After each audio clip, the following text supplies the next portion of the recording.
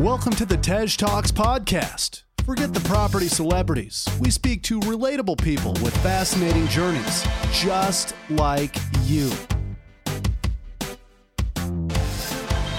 Hosted by Tej Singh, we bring you news stories, life-changing deals, and expert advice every week.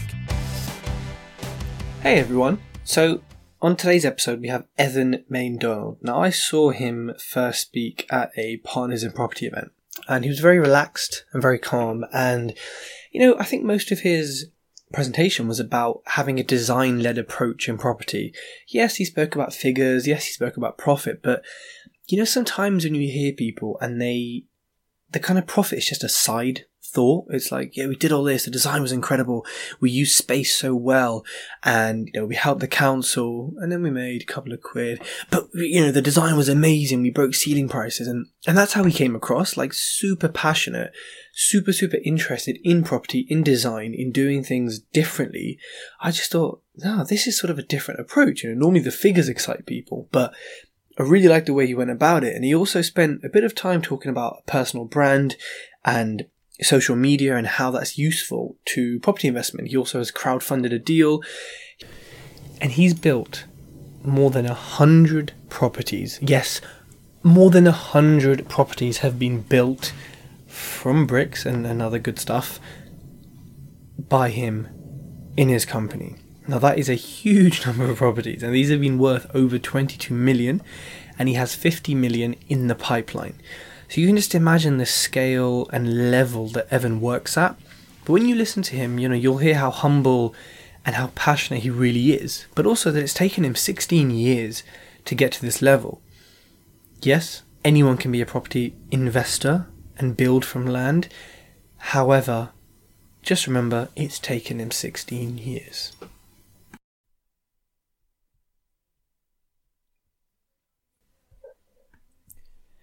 Evan Main-Donald, welcome to the Tej Talks podcast. Thanks, Tej. It's a pleasure to be here. No, the pleasure's mine. You know what? I saw you speak at the Partners in Property event, hosted by Sue Sims, Adam Lawrence, Ross Harper, and Shabazz, I think. And you came on and, didn't know anything about you. Even though I think I'd seen your properties on Instagram before and just thought, oh, they look really pretty cool. Didn't think anything of it. And then you did your presentation, which was awesome. And then what really caught me was you spoke about like building a personal brand and producing content, doing videos, podcasts. And then we kind of spoke about your design-led approach. And I thought, Evan's kind of different, because a lot of developers and investors come on stage, talk about the property, the figures, the deals, whereas you, I don't know, you focused on the kind of the branding and the marketing and the swag element, which I really liked, because it's just something different. So we're going to have plenty to talk about today. But what I'd like to start with is, for people who don't know you, before you got into property, what were you doing? So quite a lot of things, actually. I did a degree in computer science, and I worked in the telecoms and IT industry. So I came to the UK in 1992, and I had been working for a company in New Zealand selling computer systems. I ended up working for BT in the UK, and I started in a sort of a juniorish sales role, ended up in a role where I was selling international telecoms networks. That was a very interesting role. I was doing a lot of travel. I think for about 2 or 3 years in a row, I spent more time outside the UK than in the UK. I actually spent more on my expenses than I got paid, and I was being paid a reasonable amount. So it was an interesting time. I spent a lot of time in lots of different countries. Ended up doing a big joint venture telecoms deal in Japan, £100 million deal with a company called Marubeni. I then ended up running a business unit in BT with responsibility for about £1 billion in revenues. BT put me through an MBA program. And I came out of that in 2000, left and went to work for a technology startup. That, as technology startups do, was a fairly short-lived thing. I got out of that with a little bit of money. And I found myself at a sort of a juncture where I needed to make a decision about what I did next. And so I decided to start my own company. It's something I've been wanting to do for a long time. I was at the point where I had the financial resources that would enable me to do so. I'd been interested in property for some long time. I'd been investing actually in some schemes, or a scheme that, or it's not really a scheme, but I've been doing an investment with another property developer in New Zealand, and so it kind of all came about. And I think the other thing that sort of got me to the point where I decided that I wanted to start my own company was having done the MBA program. I did an MBA at a Swiss business school called IMD. One of the things that caused me to do was really reevaluate what I wanted to do and what I was good at. And the thing I think that became clear to me is that actually I'm somebody who works much better in an entrepreneurial environment than in a highly structured corporate environment. And so while making the leap from corporate life into running my own company was a bit like jumping off a cliff, I think the metaphor is jump off the cliff and assemble the aircraft on the way down. but and it has felt a bit like that at times. I wouldn't go back. I wouldn't look back at all. I think it's I enjoy what I do, and I am doing something new and different every day. And so I think it's for me it's a one-way journey. I certainly couldn't go back to working for somebody else again. Wow. So then what made you decide to invest in the UK, not New Zealand? Well, so when I started doing property development and investment here, I'd been living in the UK for almost 10 years. In fact, I had been living here for 10 years. And so I suppose the longer you live in a country, the more anchored you become there. I mean, my mum was born in the UK, so you could say that I'm half English. I suppose you are where you grew up, and I grew up in New Zealand, so I feel very much like my roots are in New Zealand. But with that said, I've spent more of my life in the UK than I have in New Zealand, so I've got a foot in both places. I think the culture, New Zealand culture, is quite similar to UK culture in many ways, and so I think English people tend to feel quite comfortable when they go to New Zealand, and the same is true in reverse. We have a lot in common, I think, as countries. Yeah, okay. And then what was your first property purchase that kind of then led to where we are now? Actually, the first property purchase I made was I bought a house in Hammersmith in 1992. I paid £130,000 for it. It was a 4-bed house. So actually, at that point, I'd not bought any property in New Zealand. I was renting a flat at the time.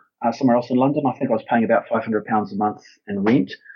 I bought this house. My mortgage on it was about £500 a month. It had 4 bedrooms, so I lived in one. I let out the other 3. So I ended up with £500 a month income from each of the rooms. So essentially I paid my mortgage. I had £1,000 in income left over, and I lived for free. So actually, while it was a purchase of a house to live in, I suppose you could say I've always thought of property as being an investment, and that was a good investment. I suppose you could call it an HMO. That's what people would call it these days. But it's interesting actually, because that way of buying a property is something that a number of people I know have done. I know Simon Zucchi bought his first property that way, and I know I know Mike Frisby did a similar thing. So it seems to be quite a common thread for people in the property world. So you went from that HMO and then that property in Hammersmith, which, listening to the price of that, I can just imagine it's worth like 7 times that now, maybe. I don't know how much it's expensive. So no, I would say probably worth $1.5 million now. Oh, more than okay. I would have thought so, yeah. I mean, I sold it. The funny thing was, the neighbour, the day that I completed on it, the neighbour asked me how much I paid for it, and I told her, and she said, "Oh, you paid too much." And then I sold it. I mean, imagine being able to buy a house, a 4-bed house in Hammersmith now for £130,000. But that was in 92, and that was really, at that point, the UK had just come out of a pretty serious recession, and I suppose people were very nervous about property, and I suppose what she said probably reflected that. But I sold that house 2 years later for £250,000, and so that was my first real property transaction, and it gave me a lump of equity that I could then go on and do other things with. Okay, so then, when we look at your portfolio now, and if anyone, looks at your website, and they all should, it's melthomes.co.uk, really very nicely designed website, and look at your properties and what you're doing, very much focused on development, conversions, things that are quite big compared to, buy-to-lets and HMOs. How did you kind of get from that first deal to sort of where we are now? And that's a big question, so kind of answer it however you like. Well, yeah, so lots of small steps is probably the best way of summarising the answer. But actually, I think when I bought that first property, I had a job, I had a full-time job, and so property wasn't my sole focus at that point in time. I was doing lots of other things, so I guess you could say at that time I was a property investor, and I was buying places. So after I bought the house and sold the house in Hammersmith, I bought a flat in Westminster. It was an ex-council flat that I refurbished. I paid, I think, £115,000 for that. It's an SW1. Again, you wouldn't pay that these days.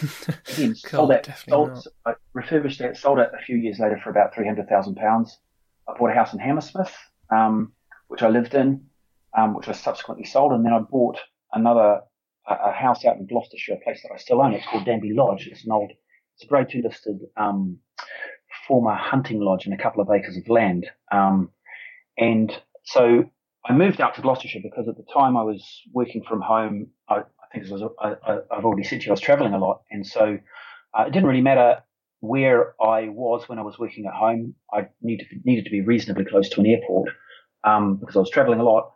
And so I thought, if I'm going to work in a house in London with a small patio garden, I might as well work in somewhere out in the country where there's lots of space and it's very pleasant. So I still own that place. We actually short-term let it now, and I stay there when I'm up in Gloucestershire. But I started my property development business up there, and so I guess the transition point for me was in 2001, 2002 when I got out of the technology startup that I was working for. I suppose my thoughts have been drifting more and more towards property because one of the other things that I'd done is I'd invested some money with a guy called Mike Woodward, a friend of mine in New Zealand. He's also a property developer. He needed some money. He needed some cash, and he needed somebody with some income so that he could use that income to essentially to buy properties with. So, obviously, if you're buying a property, bank will look for cash and they'll look for some sort of backing in terms of income to make sure that you can pay the mortgage. So what I provided the money and the backing. He did all the work.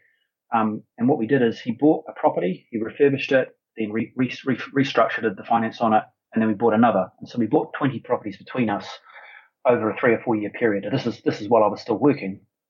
And we sat on those properties for a period of about 10 years, and then we split the portfolio and we sold them. And I think they something like double or quadrupled in value over that period of time. So that was a great investment for me. And Mike was doing lots of other things, and I suppose you could say that he was a bit of an inspiration for me in making the decision to start my own property development company. Now, what I do is quite different to what Mike is doing, but it's just we all have different approaches to things, and obviously the UK is quite a different market to New Zealand. Things work differently there to the way that they work here. But I think for me, at the point that I started, I decided deliberately to start doing relatively small things. I bought a property that consisted of a big house and a big shop. I split the house up into 2 houses. I split the shop up into 2 shops. There was a plot at the back. I got planning on the plot at the back, and then I just sold all of the individual components off. That's the first sort of major project that I did when I started property development in 2002. I didn't actually if I hadn't got planning on the plot at the back, I wouldn't have made a lot of money on it. I would have made next to nothing. But what I did do is I learned a lot from it. I did get planning on the plot at the back, and that really was the profit that I made on the deal. It was about £100,000. And so, having built up a bit of equity from the previous things that I've been doing, I then took that and put it into other projects. So the next project I did was a new build of 11 houses in a place called Colford in Gloucestershire. I did that as a joint venture with a local builder because I suppose at that time, although I had a bit of experience, I was conscious that I didn't have the degree of building knowledge that I needed to do that size of project. Made plenty of mistakes on that, but we got it finished. We got it sold. Again, we didn't make a lot of money on it. We made a bit of money on it. But what it did do, what I had been able to do, but when I got to that point, is establish a track record. And I then started to do property development deals, which actually really worked. So, I guess I'm somebody who likes to just to get on and do things, and I learn from my mistakes. I don't always get it right, but I think what that did do is it gave me a platform to do some bigger and better things. And so I bought a couple of buildings in another town in Gloucestershire, a place called Cinderford. I ended up converting those to around about 13 flats, did a new build of 4 houses on the back, sold the houses off, restructured the finance on the flats and kept them. So I put those into an investment property portfolio. I did the conversion of a bakery into 7 flats and a new build of 3 houses plus refurbishment of some surrounding properties. I bought a property in London, former commercial premises, converted that into 3 flats in Fulham in London. And then I also bought a property in Gloucester Docks, a place called the Lock Warehouse. So it's a Grade 2 listed Victorian former grain warehouse. Converted that into 26 flats with 3,000 square feet of commercial space on the ground floor. So I actually bought that building in 2006, got planning on it in 2007, sat on it through the global financial crisis, and then built it out and finished the development in 2013. So that was the sort of journey up until that point. We now have a 19-unit site in Gloucester, which is 12 new build units and a conversion of a former school building into 7 flats. We've got a 10-unit build-to-rent scheme in Cinderford in Gloucestershire. So that's just some existing properties that we own. That there was an opportunity to buy one next door and develop. We've just completed a 6-unit scheme in a place called Hythe in Kent on the south coast. Quite an upmarket coastal town. Very nice modern design by an architect called Guy Holloway. So we have this philosophy that we call design-led development that I talked about when we were at the Partners of Property event, and I think that project in Hythe is a good example of that design-led approach. We look to add value through contemporary design. Taking the same sort of approach at the project that we're doing in Gloucester, and we just exchanged contracts yesterday on a site in Kennington in SW9. So that is 20,000 square feet of commercial space with consent for 32 residential units above that, and that's a pretty big deal for us. So we've done that as a joint venture with a private equity fund. So I think what we tend to do is we build a platform in terms of experience and capability, and then we look to sort of to then take the business on very quickly and build our experience and portfolio on top of that. And so that Kennington site it's a big step for us, but it's something we're really comfortable with and very happy with. Wow, that's so fascinating, listening to everything you've done and seeing the progression. That it is a progression going from, for me, what your first development sites were big. And then now I'm hearing the Kennington one. I'm like, oh, that's even bigger. So that's incredible. And so, on this journey from your first sort of development site to where you are now, how have you been? I mean, because you can get investors, you can get development finance and various institutional money. But how have you been financing the other aspects which you have to pay for, kind of, especially at the start and now? Is it investors? Is it your own cash or? So now we do work with investors, and I think we changed our business model. I think we realised that in order to grow beyond the point we'd reached, we needed to start working with investors, and we needed to start working in joint ventures with others, because there was a limit to what we were going to be able to do on our own. I guess we started doing that really in 2017. But going back to your original question, when I originally started, I started with my own money. I had some cash that I built up through properties that I'd bought and sold. And also, as I said, when I came out of this startup, I had a little bit of money, not a huge amount, but at that point, I guess I had a few £100,000 that I could put into the business. One of the deliberate strategies from the outset was not just to do development, because development is a very cash-intensive business, but also to build up an investment property portfolio. So we have an investment property portfolio of about 50 residential and commercial properties. But the point about that is that it gives us a consistent stream of income. And so when the global financial crisis hit, we wouldn't be able to do development for a period of time. And so that provided a stream of income that we could rely on while we were unable to pursue our core business, which is development. And I guess there was also the additional bonus that interest rates dropped pretty substantially during that period of time. And so we found that our debt servicing obligations were significantly reduced.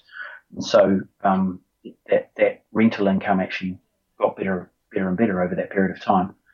I don't want to give you the illusion that was an easy period of time for us. It certainly wasn't. But having that rental property portfolio as a buffer against the ups and downs of the market was certainly a big help in getting through that period of time. Yeah. Okay. And then I also know when you spoke, and also I saw on your website something about crowdfunding.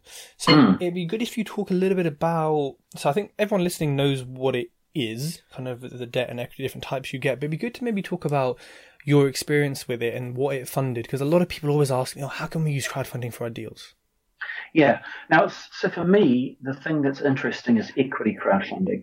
I'm not too interested in debt funding for property development finance. And the reason for that is I don't have any trouble in raising senior debt or mezzanine finance from traditional lenders, and the level or the rates at which I can raise it are competitive. So from my perspective, that's a very competitive market, and there's no real reason for me to want to crowdfund it. It doesn't really make any difference to me where the lender gets their money from, if that makes sense to you.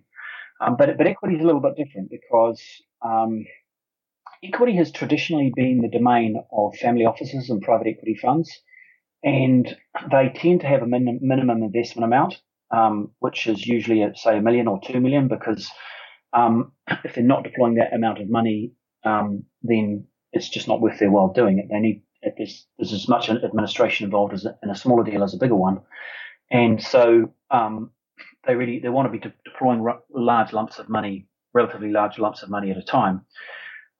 What crowdfunding does in terms of equity is it democratizes that marketplace to some extent. So it gives small investors access to the returns that are offered by large-scale property development projects, but it also gives developers access to a community of investors. So, and it changes the balance of power actually in some ways in that relationship. So whereas if you work with a private equity investor or an investor who's putting all the money into a deal, they can pretty much dictate terms to you. They'll say, we're prepared to invest on these terms, and if you don't like those terms, you can take it or leave it. That is the way most large investors work. With crowdfunding, it's a little bit different. What you do is you put an offer together, and obviously we tune the offers to make them as attractive to investors as possible. But it's then up to the investor just to decide whether they like the offer or not. Now, obviously, if the offer's not attractive, investors are not going to invest in it. But you're offering it out to a community of investors, and if the deals are attractive and the investors like and trust you, they know what you're doing, and they're confident in where their money is going as an investment, then they'll choose to invest. And so you end up in a situation where it's a win-win for investors and developers in the sense that investors get access to those opportunities, but developers also get to raise money on the terms that they're looking to raise money on. So, as long as those terms are actually attractive enough to bring investors into the deal. So from my perspective, equity crowdfunding is a game changer in terms of the way in which it enables property developers to raise equity for their projects. And so we did our first crowdfund on a project, a property development project in late 2017. That was the one that I referred to earlier, the development of 6 flats in Hythe in Kent. We raised £200,000 on that, and we actually thought before we did that raise that it would just go very quickly because I think the offer was attractive, but I think what we hadn't understood at that time was the way that offers need to be structured to be easy to understand and as attractive to investors as possible. So it took us 7 weeks to raise that £200,000, and we raised 80% of it from people that we knew already. And so on the basis that we had an ambition to be able to raise significant millions of pounds, we realised that wasn't going to work as a model for us. So we went back to the drawing board, and we had a good think about how that worked and how we could do it better. We then launched another equity investment in July 2018. It was actually a smaller raise. We raised £130,000 on this build-to-rent development that we're doing in Cinderford in Gloucestershire. We launched it at 4 p.m. on a Tuesday, and by 10 o'clock the following morning, we had over £200,000 committed. So that one went very quickly. So essentially, we raised that £130,000 in 18 hours. And in fact, by the time we closed it, because it takes a little while for money to get across to the platform, we had about £1.5 million wanting to go into that deal. So we thought, okay, we've worked out how to make this work. So we then launched another one in November last year. We raised 1.18 million on our site in Gloucester. And again, that was a pretty significant milestone for us. We wanted to be able to prove that we could raise those sorts of sums of money. And we did. We raised that in 3 weeks. We're actually just on Monday, we're launching a bond, something called the Melt Bond, which is essentially a fund for people who want to invest money in our future equity investment offers, and they want somewhere to park it before moving it into a deal. So it's a convertible bond. Essentially, people put money into it. They'll be offered priority access to our future equity investment offers. And so we're launching that on Monday.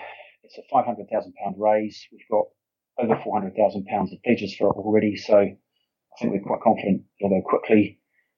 We've got a plan to do another raise in the next 3 or 4 months of about £4.5 million. So we're I guess, starting to use equity and crowdfunding in particular as a way to scale up our business.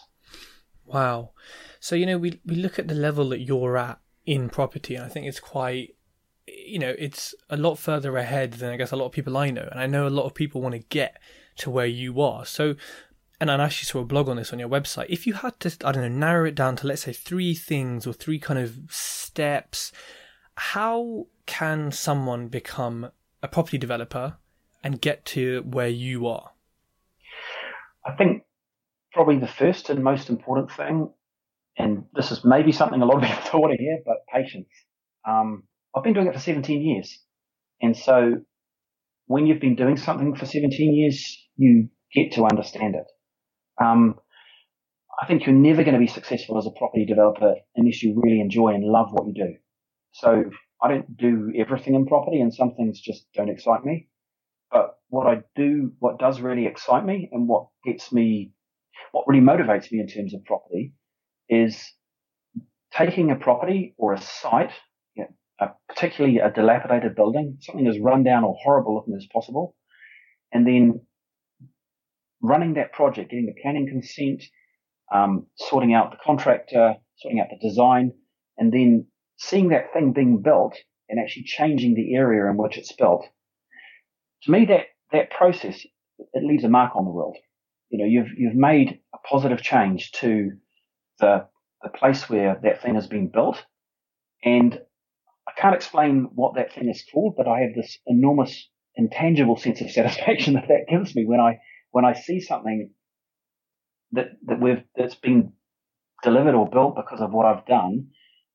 It just makes me very proud. And so I think patience is the first thing. You're not going to get to a huge scale overnight, or if you do, it might be a little dangerous because you might find that you could fall into some traps. I mean, one thing that's worth bearing in mind is that you can just as easily lose a lot of money on a project as make a lot of money. So if you want to do a £20 million project and you think that there's £5 million of profit in it, well, that's well and good. But if you get it wrong, you could just as easily lose £5 million. And yeah, so I think being patient, making sure that you're taking stuff on that you have the capability to do, and just making sure that you do your due diligence, that you have people around you that you can rely on to deal with the things that you don't know how to do. So recognize your limits. Be self-aware. I think patience, self-awareness, and just making sure that whatever you're doing is what you really, really want to do. Because I can tell you that somebody who's only doing it for the money is never going to be as motivated as somebody who's doing it because they just want to do it. And I suppose in a way, the reason that I do property and maybe the reason that I've been able to build my company up to the point that I have is because I just love what I do. And so it doesn't seem like a job to me. I just do it because I love doing it. Absolutely. Great tips. And then that kind of leads me quite nicely when you speak about loving what you're doing and your passion to your design-led approach. Now, so I'm at the stage where I'm buying, buy-to-lets, and, we look at the street for comparables. There's always a ceiling price. There's always, a house with white walls, grey skirting boards, nice, that has achieved sort of the maximum. And whatever it seems, when you look at these things, you think, okay, well, let's say 100k on this street, that's the max that houses are going for. There's no point me putting in all this effort, Swarovski crystals in the lights to try and get it to be worth 120k because, well, there's a ceiling. But when it comes to the properties you've designed and developed, talk me through your kind of design-led approach and also, I guess, your thoughts on this ceiling and maybe when you've broken it before. Yeah. So I think probably the best way to sort of start off an answer to this is you can't do everything everywhere. And what I mean when I say that is in a particular town or area, every property market has its ceiling. So if you want to go to, I don't know, some small town up north, and you want to build high-end apartments which have the specification that you might have in an apartment in Chelsea, there's not going to be a market for that. So I think you have to match what you're doing to the location that you're doing it in. And so if the price ceiling in a particular area is £300 a square foot, then you might be able to push that up to $330 or $350 by pushing things on the design front. You might even be able to push it up to $400, but there's a limit to what people will pay for a property in a particular area. If a detached house in Gloucester is, if the most expensive detached house in Gloucester that's ever sold was say £600,000, it's not, but just as an example, then you might get 700, you might get 800, but you're never going to sell a house like that for $1.5 million because the market just won't allow you to. So I think what we do with design-led development is we look to focus on design to deliver better value for money in the location that we're developing. And so we break the price ceiling. We don't break it by doubling the price of the property. We break it by maybe 10% or 20%. And we do that by focusing on inspired contemporary design. Contemporary design just because I love contemporary design. But, you can't afford to do contemporary design everywhere. And, if you're taking houses, for example, and refurbishing them, sure, you can do contemporary design internally, but you probably can't afford to, redesign the outside or reclad the outside in order to make the thing look different because it's just not commercially viable to do so. So I suppose one of the things that you end up doing in property sometimes is you sometimes end up doing stuff that maybe isn't that interesting, but you can make money out of it. And I think it's a real privilege to be able to do projects where you're working with a beautiful building or where you have the opportunity to design from scratch in a relatively upmarket area. Not every project can be like that. Every project has its limitations, and there are design constraints that will be put on you by planning. There are design constraints that are related to cost. And so you can't always do what you want to do on every project. I think a good example of this is the Lock Warehouse in Gloucester Docks. Doing that project was a great privilege. It's a mid 18th century building that has a huge wealth of history. And so when you convert a building like that, you find all sorts of interesting things. When we took the windows out, we found a piece of newspaper that was about 100 years old and some sort of grain in the windows. And so you think, that's been there for a long time. It's a fascinating building. The historical features are amazing. But that's a grade 2 listed building. And so what you're able to do in terms of contemporary design on something like that is limited. We actually were thinking about putting a glass enclosed lift on the outside, and we would have, but getting the original planning consent was potentially contentious, and so we originally put in a relatively conservative application. We just didn't have time to get another application through before we were at the point where we had to start development on it. And so I think sometimes in development you have to make compromises. You can't always achieve exactly what it is that you would in an ideal world want or like. And so I guess what I'm always doing with my projects is trying to find stuff which is as interesting as possible. But you have to start thinking about it at a really early stage. And you've always got to make compromises. You can't always just do what you want. You need to think about what it is that the market is going to accept and how far you can just push above the the established price points in a particular location. Okay, awesome. And it'd be really good to talk through, is there a particular deal where you could talk us through the figures of it and the times? Because I think development, at least to maybe people who haven't done it before, it is something that can take quite a while, and there might be a big chunk of money at the end, as opposed to, a HMO where it takes a few months and there's kind of passive income every month. Does a particular deal spring to mind that you could talk us through? Yeah, there's quite a few, but it's true that development is a very capital intensive business. I think one of the reasons that we raise equity on our projects is to make it less capital intensive. If you can bring investors in at the right time in the development cycle, you can put yourself in a position where you've got cash available to then put into other developments. So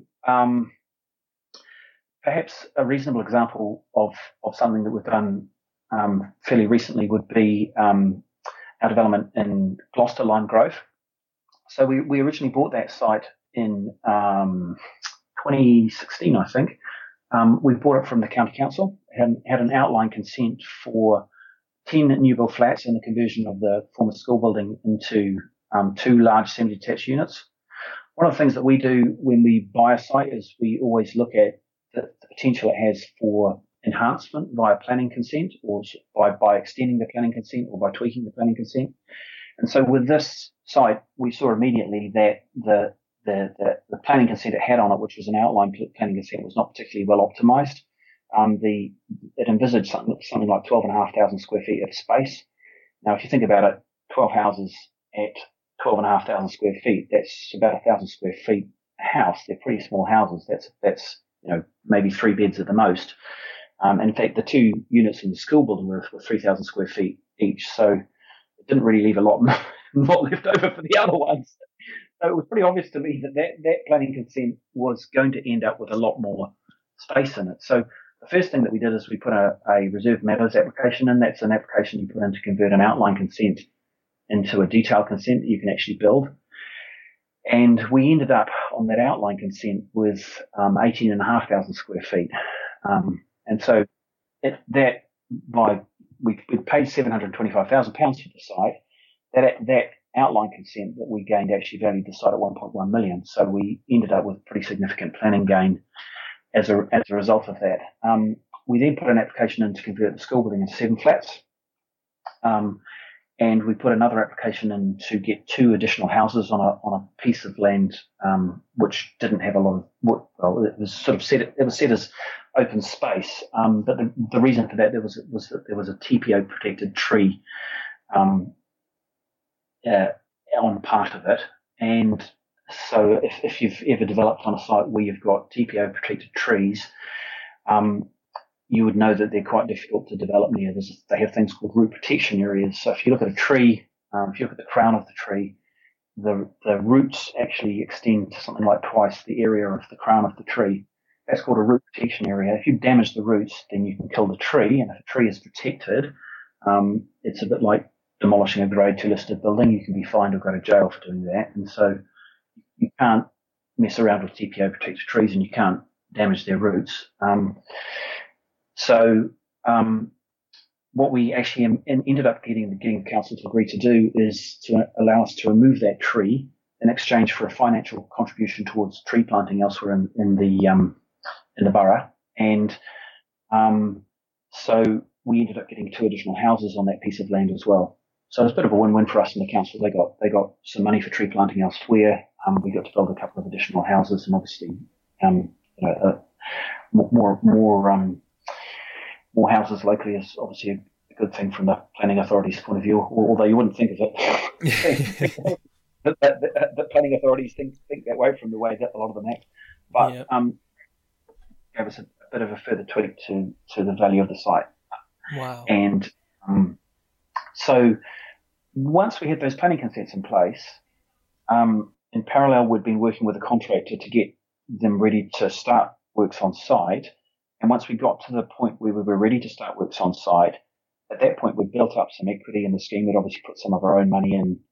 So we'd built up some equity through the planning consents, but we'd also put in some of our own money to buy the thing in the first place.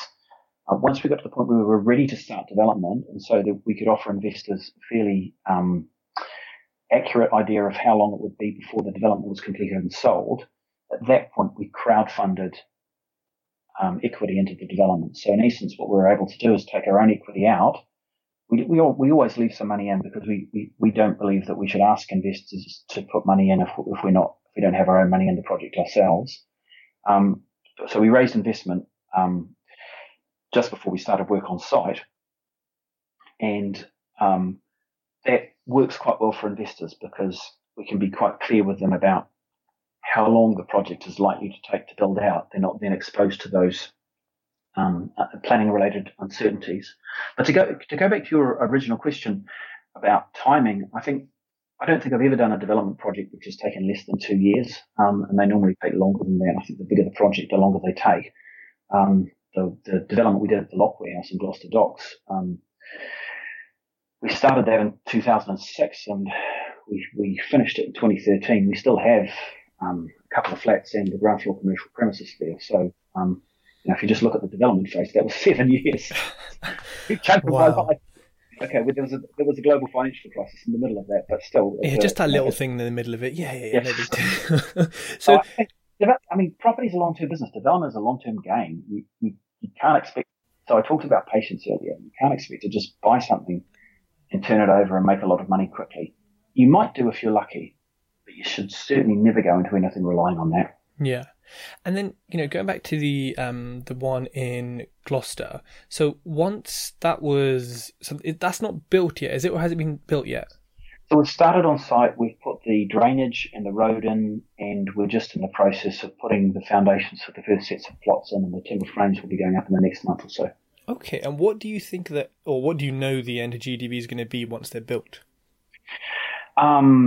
So interestingly, we started off with a scheme that had a projected GDV of about 3.5 million. We've now got a projected GDV of about 7 million. So you've doubled it because of how you altered the use of space, essentially.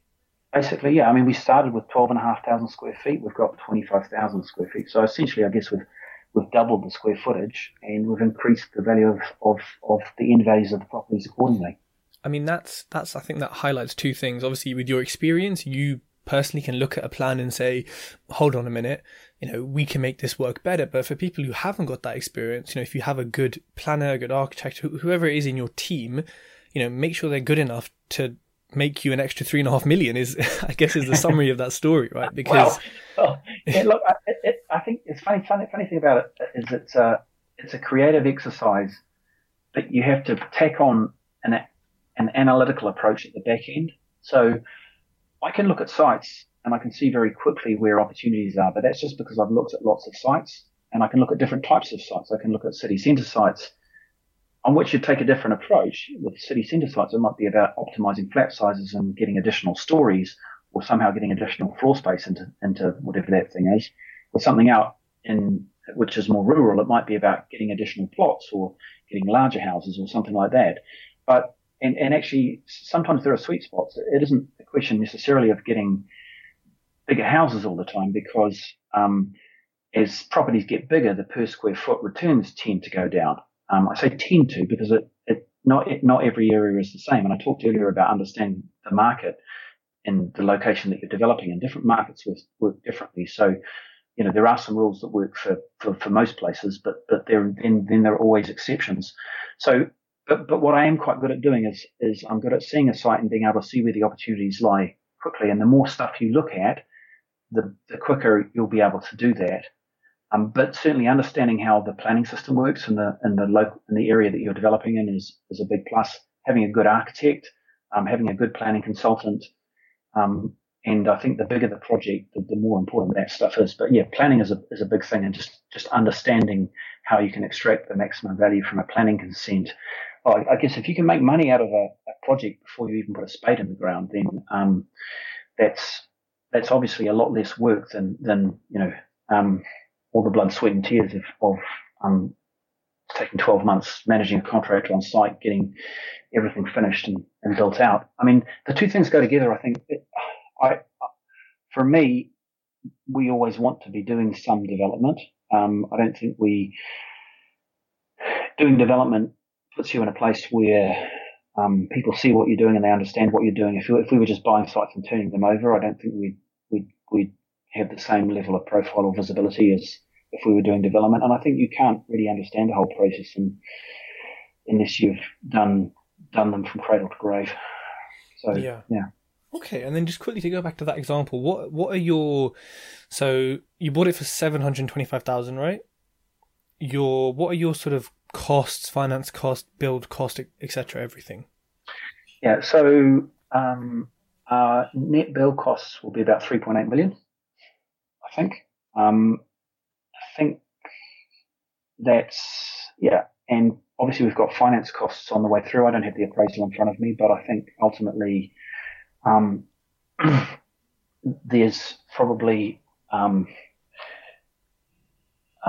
around about 20% profit or so on that 7 million, and then there's a little bit more on the planning gain. So I suppose it's going to be about 2 million or something like that. Okay, and for people listening, that for some of them that might be everyday business like you, but for some people it might be sort of wow, that's incredible. How? It's not, I wouldn't say that's everyday business. I don't have 10 sites like that. It's a nice project. But it's also worth saying that project like that isn't risk free. We could have bought it and found that we weren't able to secure the planning consents. It hasn't been easy. It isn't like we just bought it and it all dropped into place. It's taken us a year to get those two final planning enhancements. Obviously, there's been some holding costs in that period. So I wouldn't say it's gone like a dream. I don't think I've ever had a project that's gone like a dream. Every project has its own challenges. But ultimately it will be a good and profitable project for us, but it's been bloody hard work. I would at this stage, we don't have the scale to do 10 projects like that. I'm scaling up a team behind the developments that we're doing. But there's a limit to the speed at which you can grow. And I think we have tried to grow at a sensible speed, not take too much on too quickly, and just make sure that whatever we do take on, we've got the appropriate expertise and the appropriate people to help us do it. Planning and preparation is key. I think you probably heard me say that in my presentation, but I think property development is such a long-term game that you really need to be prepared. You need to do everything that you can do before you start work on site, because if you end up having to deal with urgent issues that you could have dealt with before you start up work on site, if you end up having to deal with those things during the course of them, you just won't have time.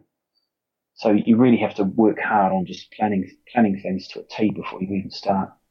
Yeah, no, it's good. I think it's good you mentioned that because again, a lot of maybe education out there, or even just social media, will show you the kind of end result, the glossy CGI pictures. It won't show you the grey hairs and the stress and the wrinkles of dealing with planning, which you think is some paper designs. You think it'd be we're facing a crisis of homes, like you said. You think it'd be easier for this stuff to happen, but it took you a year, and you're holding something that cost 700 grand to buy. Like you said, there's holding costs, there's stress, there's what if it was contaminated, anything. So it's good you mentioned that.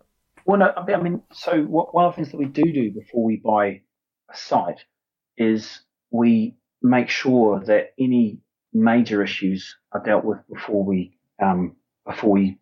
commit to the purchase. So when I say commit to the purchase, I guess I mean exchange contracts. So actually on this side, there were two planning conditions that concerned us, or one in particular that concerned us. One was an archaeological condition. Basically said we had to do an archaeological survey, and if there were any remains found under the site, then we would have to then get the county archaeologist involved. Now, clearly, if the Roman villa had been buried under the site, it would have been a pretty big problem. We wouldn't have been able to develop the thing out. And so we actually did that archaeological survey before we exchanged contracts, and that cost us some money. It cost us about £7,000, I think.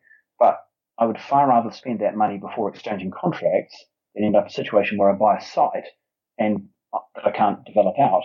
So I think you know that you might see spending that money as risky, but I think it's far less risky than actually just buying the site and not spending the money. So and the other thing that we did when we did that is we did a geotechnical investigation. So we did a ground survey, and that confirmed we knew the land wasn't contaminated, but obviously it helped with that. But the main reason for doing it was just to confirm that we could put standard foundations in, and we weren't going to have any excessive costs in that respect. So you know, I talked about experience earlier, and we talked about design and development. We have something else that we call rigorous risk management, and that really is about making sure that we dot the I's and cross the T's in terms of any risks that might exist on a site before we proceed with the acquisition. So, yeah, there's a lot of hard work that goes in behind it. And I suppose just going back to the point that you were making earlier, I'm a 17-year overnight success. So, you know, people may not have heard of me before, you know, they hear this podcast, but you know, and so to some people it may seem that I've just popped up out of the blue. You know, I haven't. I started in 2002. I've done a lot of things. It's been a lot of hard work, and so I think, you know, I'm not saying that somebody else might not be able to get to where I am quicker. Maybe they could, but I've done it in a way that works for me. Yeah, absolutely. And if you had to say, you know, if I asked you what is one thing that property has given you or allowed you to do, what would you say that is? It's given me a degree of freedom, I guess. And I say a degree of freedom because I don't think there's anything. I don't think there's ever true freedom in life. You've always got some form of master. If you've got your own business, you're going to be responsible to the bank manager or to the lender or to your investor. You're responsible to your employees as well. I think if you're in charge, you have a lot of responsibility. But I guess if you're in charge of a business, you do have autonomy and you do have the ability to make decisions. You've then got the responsibility for dealing with the consequences of those decisions as well. So I think with autonomy comes responsibility, and I do enjoy running my own business. I do enjoy what I do, but and so that freedom is something that is very valuable to me. But I think the other thing that's really valuable is I just love doing projects, and I said this earlier on the podcast, being able to stand back and look at that thing and say I was responsible for that. I get this great sense of satisfaction from that. Okay. And, you know, for people who are getting into property development or want to, what are maybe some of the challenges? Because I know we've touched on some of them before, but what are some of the challenges that they should be wary of or expect to happen? I think if you're starting off in property development, it's very easy to think that you just buy a site, you get a builder in to do some work on it, and then you sell the properties and you make a lot of money. I mean, that's the basic process. But there's an enormous amount of regulation and just stuff that comes up you didn't even know you would end up having to deal with. And so I would say to anyone who's thinking of getting involved in property development, team up with somebody who's more experienced. There's also these days there's a lot of information on the internet about property development. I mean, I have a YouTube channel. It's called The Main Thing. That is about providing value to people about how to do property development. I also do a show on Property TV called Property Developers Question Time. Again, that's a sort of a Q&A that I do with different developers, and it's really about how to do different aspects of property development. There's a few of those episodes of Property Developers Question Time on my YouTube channel. If you just Google me or Google The Main Thing, you should find it. or just go to my website, which is maindonald.com, and you'll find it. But there are also a lot of Facebook groups out there which are focused on property development. There are people that you can ask, but I would just say be careful and don't just assume that because something is for sale and it looks like whatever can be built on it might be worth a certain amount of money, that you can make money out of it. It's not about what the end value is, it's about what it costs you to actually build that. And if you don't fully understand what's involved in getting from whatever you've got to whatever the consent allows for, then you can easily get caught. The fact is that most sites that are on the market, it's not possible to make money out of, because vendors always want more for their property than it's worth. And I guess part of the job in finding sites is to find something which is maybe not priced the way that it should be, or where there's an opportunity that somebody else hasn't seen. But I would say think slowly. Just make sure, don't be rushed into anything. But when you find something and you know that it's the right thing, then jump on it quickly. Great.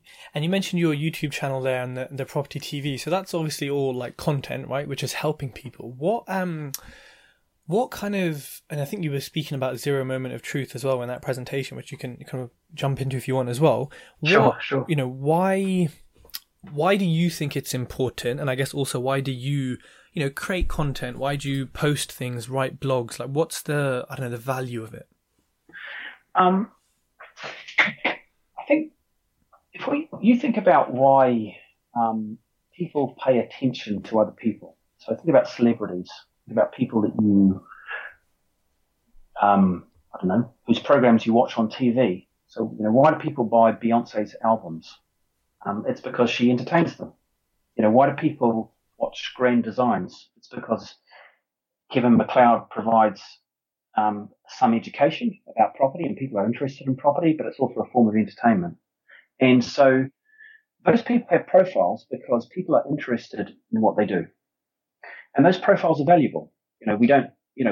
Celebrities have, I guess you could call a personal brand. People pay attention to what they have to say and what they do because of that brand, but they also get opportunities that come to them that wouldn't come to other people because they have that profile. And they do that because they offer value to people in the form of education or entertainment.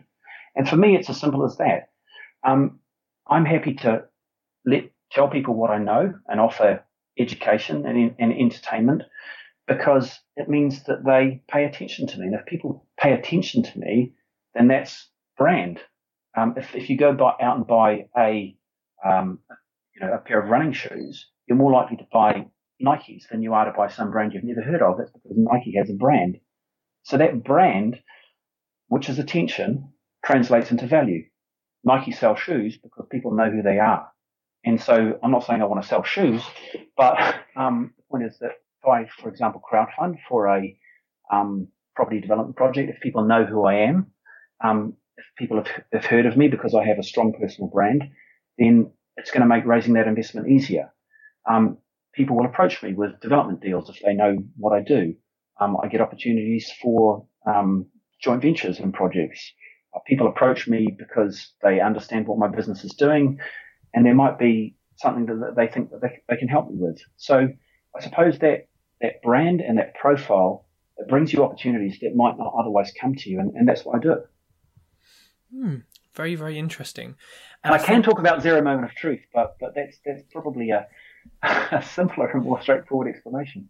Go on, tell everyone what that is, because I think that relates really nicely to what we said about brand, but also what a lot of investors want is to find investors who will JV with them or loan them angel money. And I think the Zero Moment of Truth relates to that well. So go on.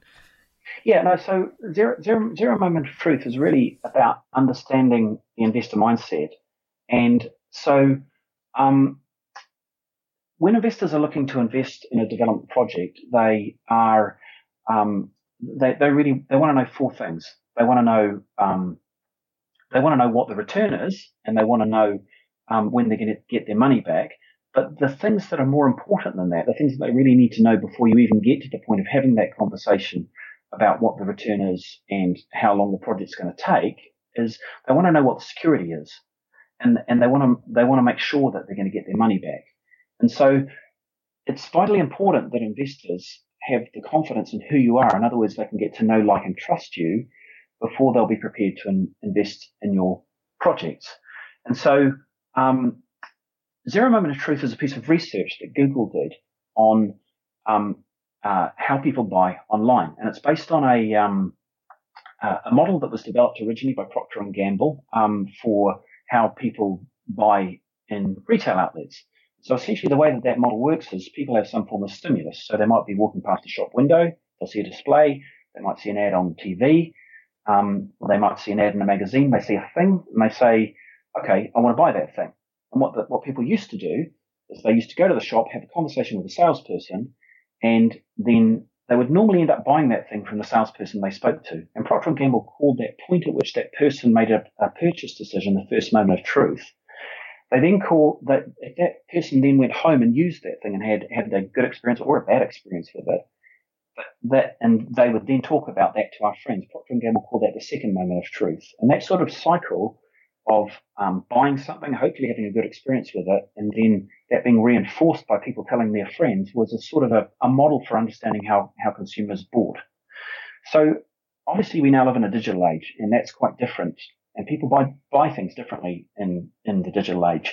So the research that Google did was on how people buy now over the internet.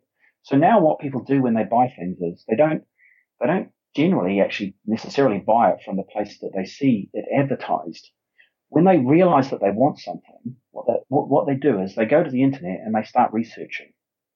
And the research that Google did was about what people need to get to the point where they make a purchase decision over the internet. And they called that point Zero Moment of Truth. And what they found is that people on average needed to do 7 hours of research over 11 touch points and 4 locations to get to the point where they were ready to make a purchase decision. So 7 hours, I think, is fairly obvious. They needed to consume 7 hours of content, but that needed to be across 11 different touch points. And a touch point could be a blog post, it could be a news article, it could be somebody else's review, it could be a YouTube video, or it could be a conversation with somebody, or it could be seeing somebody speak in a physical location. And that needed to be across 4 different locations. So a location could be, say, a physical location like a shop, it could be a website, it could be social media, it could be YouTube. So the point is that in order to, and Google also did this research for investment. So investment is essentially a purchase decision. It's somebody making a decision to spend some money on something with the expectation of getting something in return. That the thing that they get in return is a return on their money. And so if you understand that in order for people to get to the point where they're ready to make that purchase decision, they need to go through those 7 hours of research across those 11 touch points in 4 locations, then it becomes obvious that in fact what you need to do is you need to ensure that you have enough content about you available on the internet so that people can go through and do that 7 hours of research across those 4 different touch points. So across those 4 different locations. So you have to be available on those 4 locations. You need a website. You need to be available on social media. It obviously helps the more locations people can go to get information about you. So obviously reviews are a positive thing, and you need those 11 touch points that people can get to. Now, obviously, different people do this differently, and what people looked at were averages. Some people need to do more research, some people need to do less, but it's quite interesting that it actually focused in some very specific sweet spots in terms of the point that people needed to get to in terms of consuming that content to get to know, like, and trust somebody before they were ready to invest. Yeah. Very interesting. And also, obviously, it's backed by Google, who do produce some pretty awesome stuff. So I think we can... Yeah, well, Google it, Zero Moment of Truth. It's really interesting research. Yeah. Yeah, so everyone, Google that further, funnily enough. But again, that links to brand and that links to putting out content to find investors. If you're silent, if you can still get investors, don't get me wrong, face-to-face events, word of mouth, kind of old school way. But if you're on social media, if you have a brand, like Evan said, you're going to get the attention and you're going to get people saying, hey, I kind of seen what you do. I kind of trust it. I like it. Let's talk. Evan, this brings us to the last part of the show, which is the quick fire round. Sure. So I might put you on the spot with some of these. What are the 3 elements that someone's mindset has to have for them to be successful in property in general? I think this probably extends beyond property into life. I think to be successful in life, you need to have a positive mindset. I think you've got to be able to see opportunities, and you've got to be able to see how to take advantage of those opportunities. I think in property, you also need to have an analytical mindset. So you need to be able to break things down and understand where the risks are. And I think you also need to be self-aware. You need to know where your limitations are. I think if you jump into a property project, a big property project, and you don't know what you're getting into, or you don't fully understand what you're getting into, or you don't understand that there might be things that you don't know, and you take advice, and you don't take advice, then you could easily get yourself into trouble. So that self-awareness, I think in property is vitally important. I think that the mindset of being able to see opportunities and actually also to be able to deal with things that might not always be positive or might not always go your way is extremely important. I think running any company is a series of ups and downs, and you need to have the ability to see through the things that happen on a particular day that might not go your way, because actually you've got to be able to come back from that and see the opportunities again. I do often with myself, if I'm not in the right mindset and I'm not thinking the right way, or I'm too tired, what I'll often do is I'll just go and I'll take a break and I'll do something else. I'll take my dogs out for a walk or just get away. If I realize that my mindset is becoming negative, if I'm aware that actually I'm not operating the way that I should be operating, I just stop doing it, because I know that if I try and operate in that mindset, I'm not going to do a good job. And so, I think that's critical. If you're going to be, if you've got the wrong mindset, you can do more harm than good. You can do more damage to yourself than actually make progress if you just keep pushing yourself.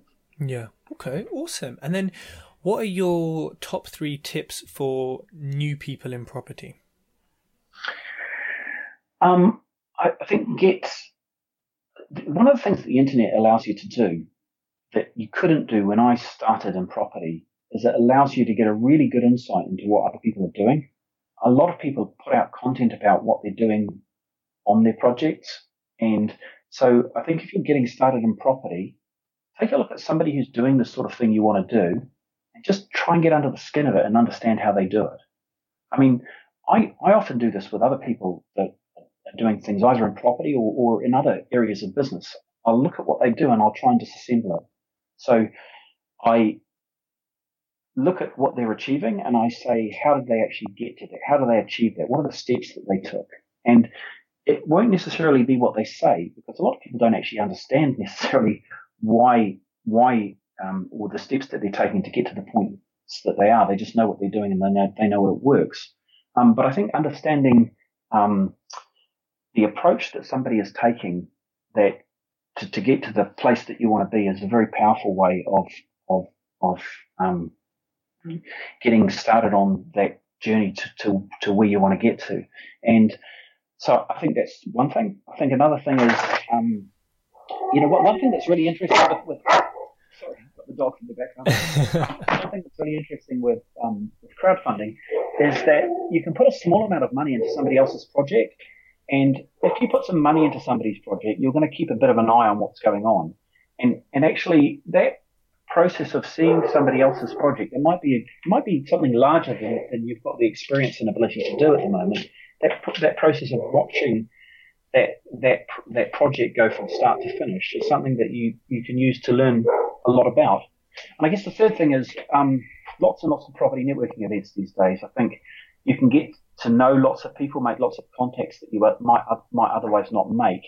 Partners in Property is a great event. I mean, I think they're just starting an event in London, but Brendan Quinn does some great events. He does a Central London and a Wandsworth event. There's obviously PPN. There's the network in London, but there's property networking events all over the country. I mean, there's a great property meet near me in Kent Property Meet run by a guy called Jazz Doctor. That's great value. So. In fact, last night I was at Baker Street Property Meet run by a guy called Ranjan Bhattacharya. Again, great event, about 200 people there. I was on a panel So I think getting to those events is a great way to learn about property. And I think if you want to do a particular thing, then and there's lots of different things that people can do in property, then my tip would be to just educate yourself and get to know as much about it as possible before you actually jump in. Absolutely. Awesome. Evan, thank you so much. I think you've given a lot of value to the listeners and hopefully inspired some of them to show what is possible, but at the same time showed them the challenges, the difficulty, and how long it could take and how long each deal can take. And, you know, some people might listen to this and say, actually, development's not for me. And that's cool because, you know, like you said, do what you love, do what you like, and follow your passions and you'll do things correct. So, Evan, if people... Go on. I was going to say, just if there's one thing that's really, really important, it's that last thing you've just said. Follow your passion. Work out what it is that you love and then just focus on that. The reason that I've been able to get to the point that I have in property is because I love what I do. And so you're always going to do the best job of something that you love doing. So just work out what that is and then focus on it really hard. Yeah. Yeah. Solid. And make sure you actually do it, people. Don't talk about it. Let's get it done. So, Evan, if people want to get hold of you, what's the best way to do it? So I have my own website. It's www.maindonald.com. melthomes.co.uk is the company website. In terms of social media, I'm most active on Instagram. So just look me up, Evan Maindonald. I'm also on Facebook, on LinkedIn, and I'm occasionally on Twitter. but my preference is Instagram. I just like it. I like the pictures. I like the medium. It's a great platform. Yeah. Cool. Yeah. Evan, thank you so much for coming on the show. Yeah, real pleasure. Cheers. Thanks for having me on. Yeah. If you like this podcast, connect with Tej on Facebook, LinkedIn, and YouTube for more great content.